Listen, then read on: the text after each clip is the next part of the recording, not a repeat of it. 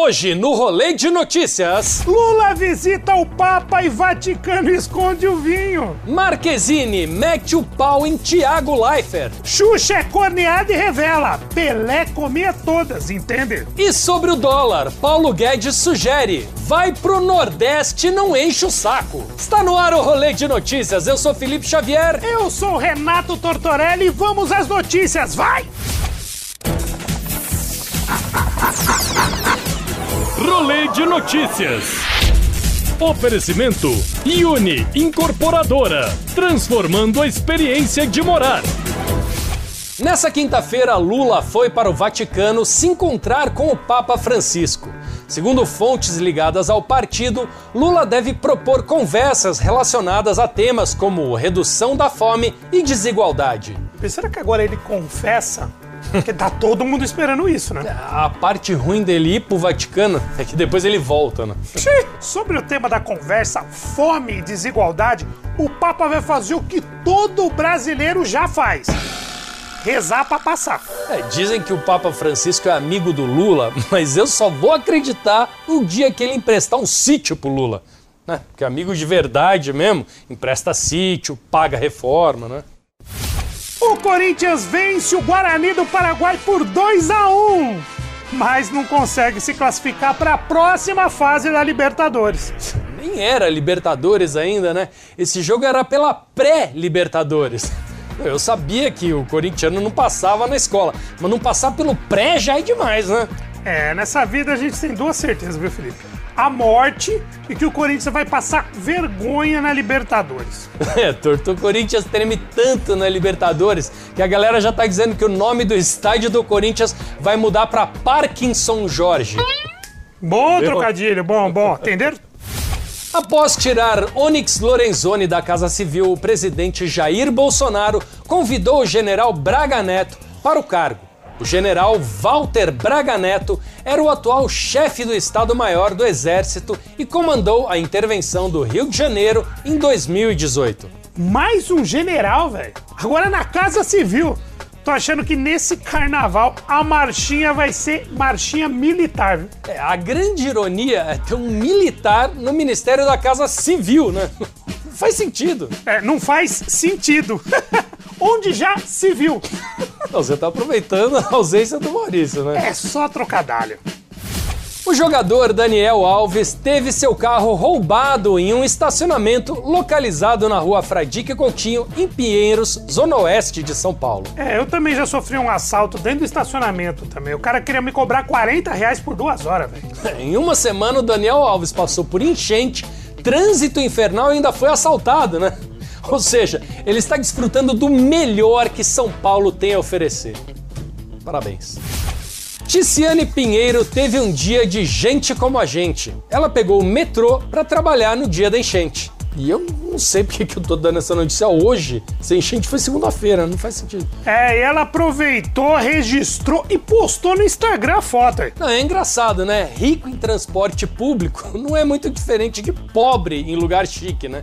Não, porque ele tira selfie, posta no Instagram, fica ostentando, né, aquele perrengue pra todo mundo, né? Enquanto os amigos milionários estão lá sofrendo, pegando helicóptero, né? Aquele e qual que é o problema de pegar metrô, né? Qual que é o problema? O transporte tão rápido, eficaz, né? Seguro, confortável, não é isso? Não é? Eu adoro pegar metrô, cara.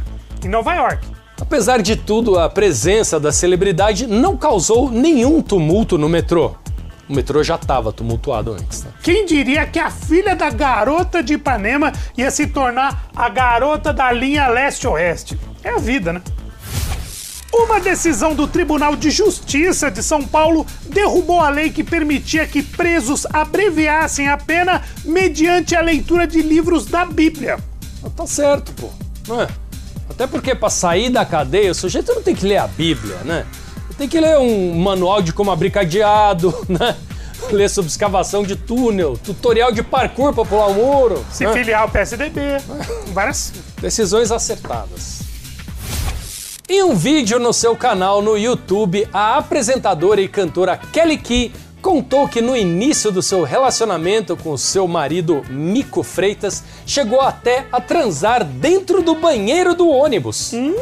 Baba bem. Que mico, Freitas. Eu achei que era o banheiro do avião, uma coisa mais glamurosa, se bem que apertado também, né? Eu só fiquei curioso pra saber que banheiro é esse, né? Não, porque o banheiro do último ônibus que eu peguei era tão pequeno que se o cara ficasse excitado tinha que abrir a janela.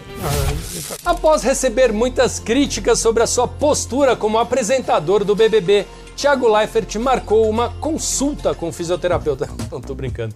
Após receber críticas, Thiago fez um texto em sua conta no Instagram, mandando uma indireta para Bruna Marquezine, que de fato fez críticas ao apresentador.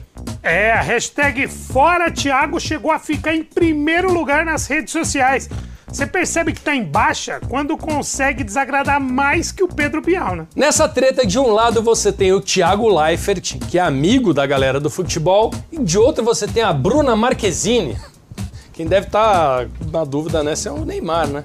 Que dúvida nada, rapaz. Neymar tá preocupado com eles, Neymar tá preocupado com o carnaval. O Medina lá, o surfista amigo dele. É isso daí que ele tá preocupado. Agora com eles aí... Ele já machucou, já conseguiu atestado, agora, raspou o cabelo, você viu, né? Tá horrível. Ao participar do quadro Eu Nunca, do canal do YouTube de Matheus Massafera, a apresentadora Xuxa Meneghel revelou que foi traída várias vezes por Pelé, namorado da apresentadora no início dos anos 80. É por isso que ele jogava no Santos, rapaz. Por isso que ele não jogava no Corinthians. Esse negócio de fiel nunca foi com ele. A Xuxa namorou o cara errado, né? Já que ela era rainha dos baixinhos, ela tinha que ter namorado o Romário, pô. Faria mais sentido, né? O ministro da Economia, Paulo Guedes, defendeu o novo modelo econômico com juros baixos e câmbio do dólar mais alto. Até aí tudo bem, né? Mas quando ele utilizou como exemplo que antes até a empregada doméstica ia pra Disney e agora ela vai ter que se contentar viajando pro Nordeste, a galera da internet não perdoa. Felipe, saudade do tempo que a doméstica ia pra Disney. Hoje em dia nem eu consigo ir pra Disney. Na verdade, mas nem pro Beto Carreiro tá rolando, velho. Hoje em dia, a única doméstica na Disney é a Cinderela, né? É verdade. Depois dessa, o Paulo Guedes já está sendo chamado de Ministro Caco Antibes, aquele que odeia pobre. Nelson Williams, o advogado de Rosemiriam de Matteo, considera que a luta travada para o reconhecimento de união estável com Gugu Liberato é como uma batalha entre Davi e Golias. Nelson Williams ressaltou que não há possibilidade de outro acordo que não seja a aceitação de união estável entre sua cliente e o apresentador falecido. A família do Gugu afirma, né, que ele não era casado com a viúva porque os dois não mantinham relações sexuais, o sentimento era só de amizade, e eles viviam mesmo pra cuidar dos filhos. Alguém precisa avisar pra família que é isso que é o casamento. Eles eram casados pra caramba, velho. Agora eu tô pensando aqui, será que a minha esposa também é só minha amiga? Eu acho que não, fica a dica. De acordo com informações baseadas em imagens e documentos, o vereador federal Carlos Bolsonaro recebeu em seu gabinete 4 ex-assessores investigados pela suposta prática de rachadinha, na qual funcionários fantasmas repassavam parte do salário recebido de volta ao vereador. Tanto funcionário fantasma que se o Chico Xavier tivesse vivo, ele ia trabalhar no RH do gabinete do Carlos Bolsonaro, viu? Eles iam bater o ponto, ia psicografar. O gabinete do Carluxo era tão mal frequentado que já está sendo chamado de Vivendas da Barra, o condomínio onde mora a família Bolsonaro, né? No caso, um condomínio.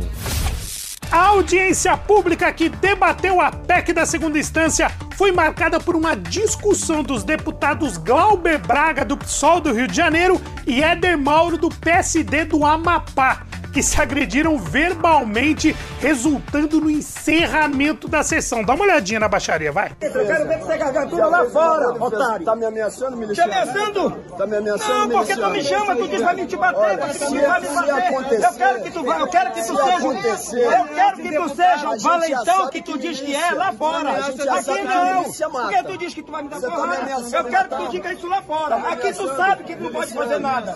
Agora lá fora não te ameaçar? Tá me ameaçando. Tu és uma barata, rapaz. Te ameaçar por quê? Te ameaçar por quê? Me ameaçando. A milícia aqui não tem prioridade. Não, a milícia tem na tua casa, que a tua mãe é uma bandida. Você é miliciano. A tua mãe é uma bandida. Mas eu não tenho medo de miliciano.